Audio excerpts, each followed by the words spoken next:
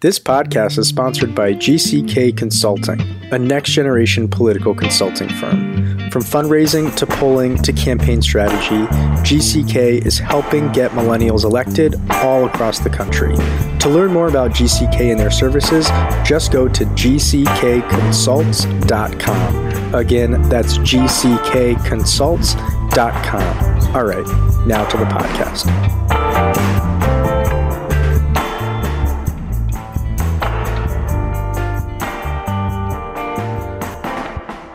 Welcome to the Millennial Politics Podcast. I'm your host, Jordan Valerie. My pronouns are she, her, hers. Today I'm joined by Anne Arundel County Executive Stuart Pittman. Thanks for coming on and congrats on winning your election. Thank you. Yeah, of course. So what exactly is a county executive and why does the position matter to millennials? It's like being a mayor of a city, except it's a county. So the county executive is in charge of all the administrative branches of government. So we have a county council that writes the laws for the county. The county executive oversees the Department of Education, which is all the schools, public safety, police and fire, social services, roads, everything. Everything that government does at the local level. Millennials are part of that. And could you tell us a little bit about the campaign? What drove you to jump into this race? So I'm 57 years old. I grew up in this area. I have 8 generations on a family farm in the southern part of the county.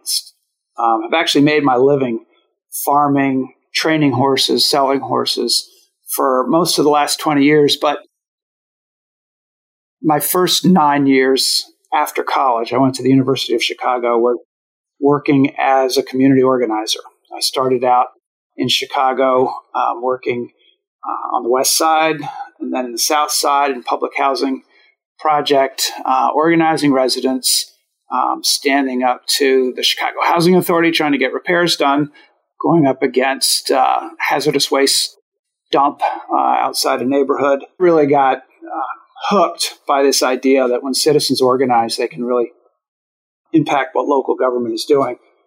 So I went to Des Moines, Iowa, and I did that work for 6 years there. And then I came back home when my daughter was born, wanting to be closer to family. Did same kind of work for the National Low-Income Housing Coalition, and then for ACORN, advising 26 offices and how to conduct these grassroots campaigns and win. So I left all that to make a living on the farm. But I always felt as though there was something pulling at me saying, you're going to get back to social justice work, Stuart. You just don't know how and when. And then Donald Trump got elected, and I and many other people felt that they had to get more engaged in civic life. And I have a daughter who's now 28. I have 9-year-old twin boys. I have a dozen nieces, all nieces, no nephews, who are in their 20s and early 30s. And I just felt like, wow, I've got probably 20 good years of working life left. I need to do something, to make this a better place and to make sure that our future is worth living. And so I jumped into this as a complete novice. It's the highest position in the county. Everybody thought I was nuts. First, I thought about running for county council, but there was an incumbent Republican in this race who I thought was vulnerable because he had gone very far to the right. He had also kind of aligned himself with development interests. People want to preserve open space in this county. And I talked to a bunch of people. They thought I was the right person to take him on. And nobody thought we'd win, but we did.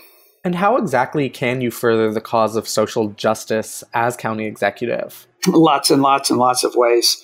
For instance, this morning, I got up, I rode public transportation from one part of the county to another, Annapolis, starting out in a low-income housing development that's here where a lot of people don't have cars. And I rode public transit to a part of the county where there are jobs that takes about 20 minutes to drive, and it took 2 hours and 20 minutes to get there, going from bus to bus.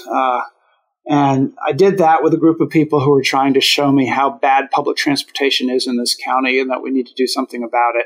So I had met with our Department of Transportation the day before about plans to expand transit service in our county.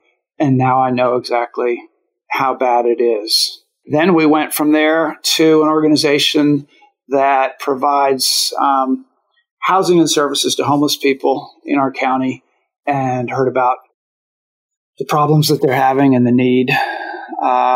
Then I went to another neighborhood and took a tour and looked at the way that development interests have been basically destroying the environment because they've been allowed to build in places that we thought we were going to preserve.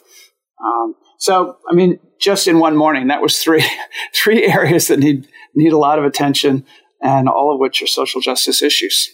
So how exactly does county government interact with state government, and how are you going to manage that given that your state just reelected your Republican governor?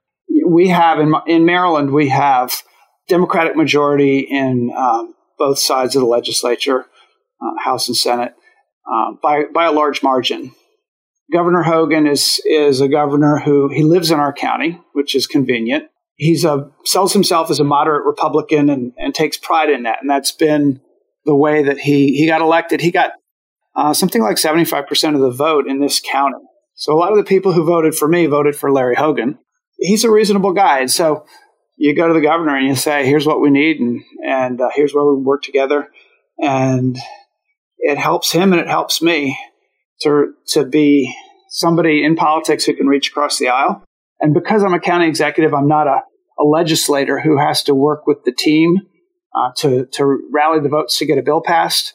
I have a little bit more freedom to be able to do things that are unconventional, and I don't have to play the partisan game the way you do when you're a member of a legislative body.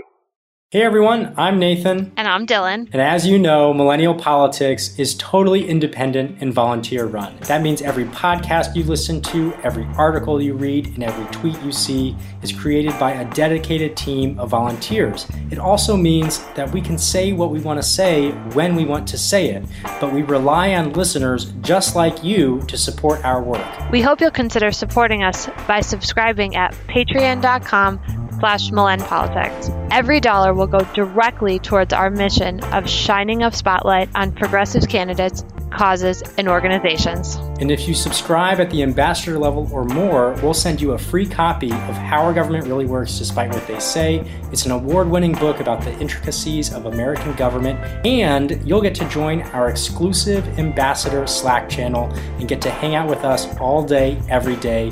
I pretty much live there, so if that appeals to you, come join us. And we want to give a very special shout out to our executive producer, Greg Stevens, and our producers, Brad Tracy and Renee Garcia Brown. Again, if you want to continue hearing interviews and conversations just like this one, we hope you'll visit patreon.com/MillenPolitics.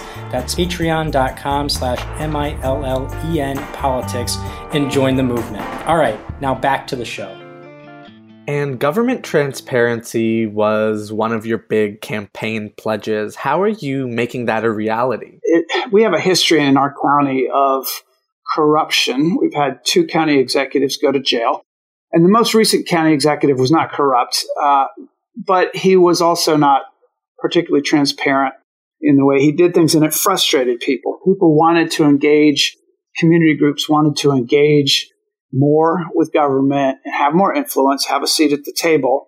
What we needed to do, and I believe this very much as an ex-community organizer, is that if people have the information in a way that they can digest, they can access online about how much things cost in government, about what goals have been set in your community to make improvements and what the status is on those goals, what outcomes the departments of government are creating. So, it's great to say we have a program for, helping with people's housing or health, but we have to be able to show how many people are actually participating in the program and benefiting from the program, and that, the outcomes are changing and improving. So data, it's all about data. So I hired as our chief administrative officer, which is the guy who oversees each department, coordinates all that, somebody from a neighboring county, Prince George's County, who had created the county stat program, where they work with every department of government, and they figure out what kinds of information can measure progress and make sure that that information is online where citizens can access it. And the next thing you know, you're being transparent. Open government is what some people refer to it as. People can monitor progress, and then they feel better about what government is doing.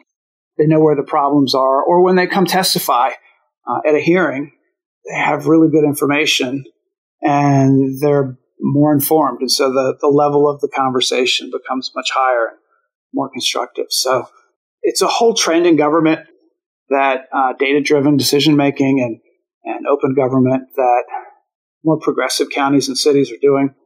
We're going to put together a much more robust information technology department and do exactly that.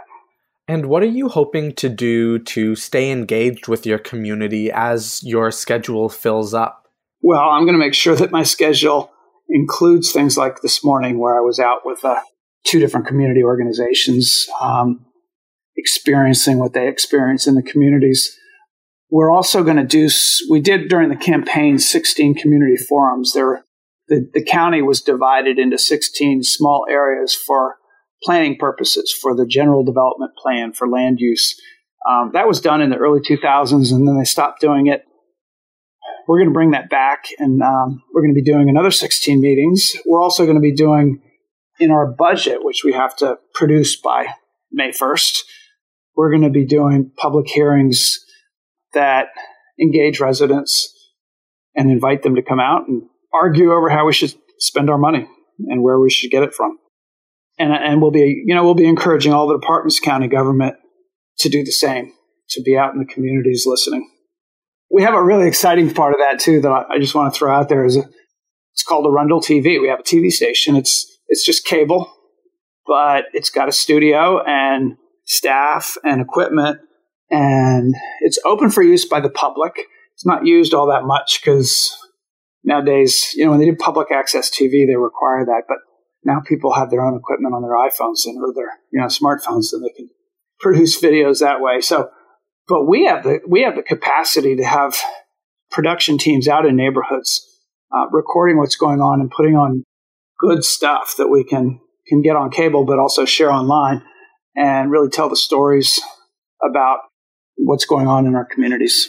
So that's going to be, I think, a way to engage people as well. And how do you hope to keep millennials engaged in state and local government? What do you say to folks who aren't necessarily sure why it matters? I think millennials know it matters. The question is, and this is true for everybody, but on the one hand, I think maybe millennials are more cynical, but on the other hand, I think also more hopeful, because the younger you are, the more of your life is before you, and you have a lot at stake. And so what I found in our campaign was that some of our best organizers, our most passionate campaign workers, were younger people. For one, they know how to access information online better than people who didn't grow up with the technology. And I've just found that there's a lot of energy that millennials have that some of the older folks care, but they're a little bit jaded. We don't have to convince millennials that politics matters, I don't think. They know that already. The question is whether we give people an opportunity to engage in the process and realize that they can have real power if enough people come together and organize. But it's always been that way. That's how change is made by people coming together and organizing. And every generation has to learn it, and every good generation has to do it. And lastly, where can folks find you online, and how can they stay engaged? That's a good question, because we're just transitioning from our campaign platforms to government platforms. So our website is pittmanforpeople.com. Our transition committee created something at pittmantransition.com for people to actually send. We've had about 1,400 people send us their ideas for what we ought to be doing. But now we have, AnneRundleCounty.org, aacounty.org, where all of the government information is. And that's gradually becoming a little bit more inviting Okay, awesome. Well, thank you so much for coming on to the podcast today and telling us about your job. Thank you. Yeah, it's a great job, I think. Check back with me in a year. Yeah, we'd love to. And to our listeners, if you want to hear more interviews with great candidates and office holders like Stuart, make sure to follow Millennial Politics on social media, subscribe to the podcast on iTunes, and tune into the Progressive Radio Network every week at 8 p.m. Eastern to hear our newest episodes. Thanks for listening.